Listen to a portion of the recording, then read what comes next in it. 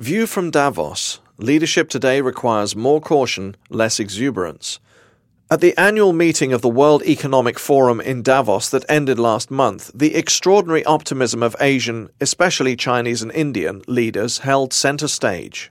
For Michael Useem, director of Wharton's Center for Leadership and Change Management, it all felt very déjà vu.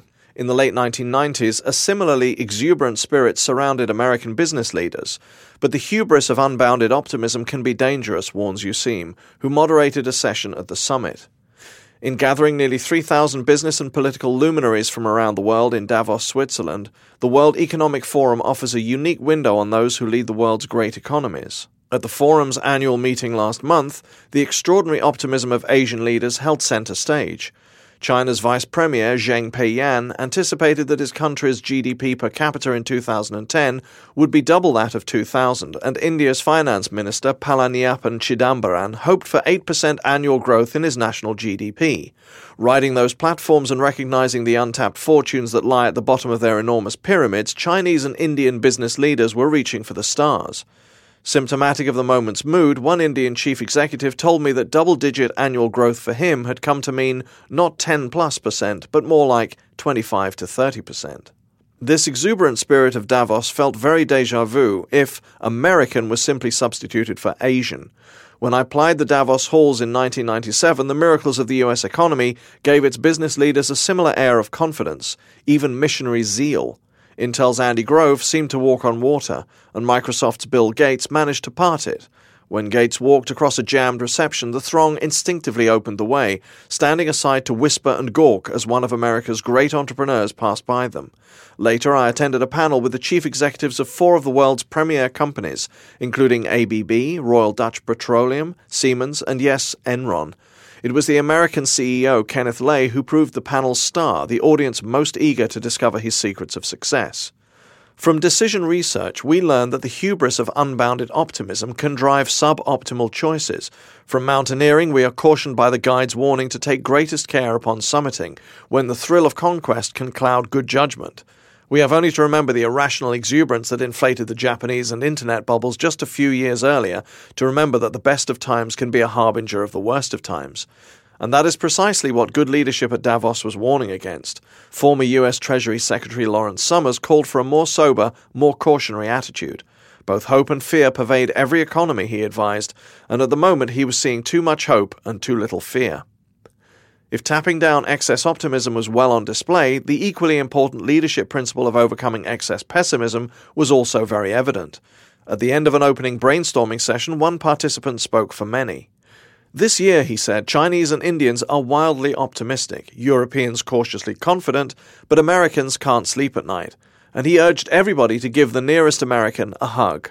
The World Economic Forum serves to rein in the extremes, making for more judicious company decisions in the year ahead, but it also gives the business world an opportunity to see what the political world has to offer, allowing for more calculated decisions on that landscape as well. Company executives conduct roadshows to inform big investors what lies ahead. For country executives, Davos is the show. It is here that they lay out their national strategy and their own leadership capacity for all to see. And what business leaders saw in Germany's new Chancellor Angela Merkel, they liked. The years of Europe. Merkel said that she intended Germany to become Europe's most innovative and fastest-growing economy, and that she wanted its job expansion to stimulate employment across the continent. People will look back, she suggested, and say that these were the years of Europe. But for that to happen, a legacy of cynicism and entitlement has to be overcome. The people have lost their trust in politicians to shape globalization, she said, and, as the biggest economy in Europe, we must take up our responsibilities. Her policy ingredients were tangible. Germany will liberalize its economy, streamline its bureaucracy, and devolve its authority. But in granting greater discretion to the private sector, she also expected companies to exercise it more responsibly. What was essential, she said, was building a culture of responsible freedom. With a vision clear, Merkel offered her strategy for getting there. We have to reshape the federal structure to expedite decision-making, she explained, and she promised execution of it. We have to prove that we can implement. She would hold her own leadership responsible for it. We're in a world of great transformation, and I'm accustomed to being at the forefront of such movements for a change. Her formula was both clear and instructive for anybody in Davos thinking about investing in Germany or enhancing their own leadership. Vision plus strategy plus execution plus drive equals growth. Being at the forefront of a great transformation, however, can also require great fortitude. The basic ingredient of a leader, observed Pakistan President Pervez Musharraf, is that he or she should never panic, whatever the problem, whatever the circumstances. UK Foreign Secretary Jack Straw suggested the same when asked what one piece of advice he would have for those in the international community, like himself, who were contending with the wrenching problems of Iraq. We should not freak out. That required, said Musharraf, a clear understanding of the situation, a clear strategy for addressing it, and a strong team for executing it. Drawing upon his own tumultuous experience at the country's helm since 1999, Musharraf said that reaching informed and timely decisions had proven vital. One must hear opposing views and engage people in the deliberations, but then, he said, you must never suffer from paralysis, and you must decide. Moreover, in reaching a decision, rarely are all the data available to be sure of its outcome. Decisions are 2/3 facts and figures, he warned, and 1/3 a leap in the dark, where you don't have all the facts.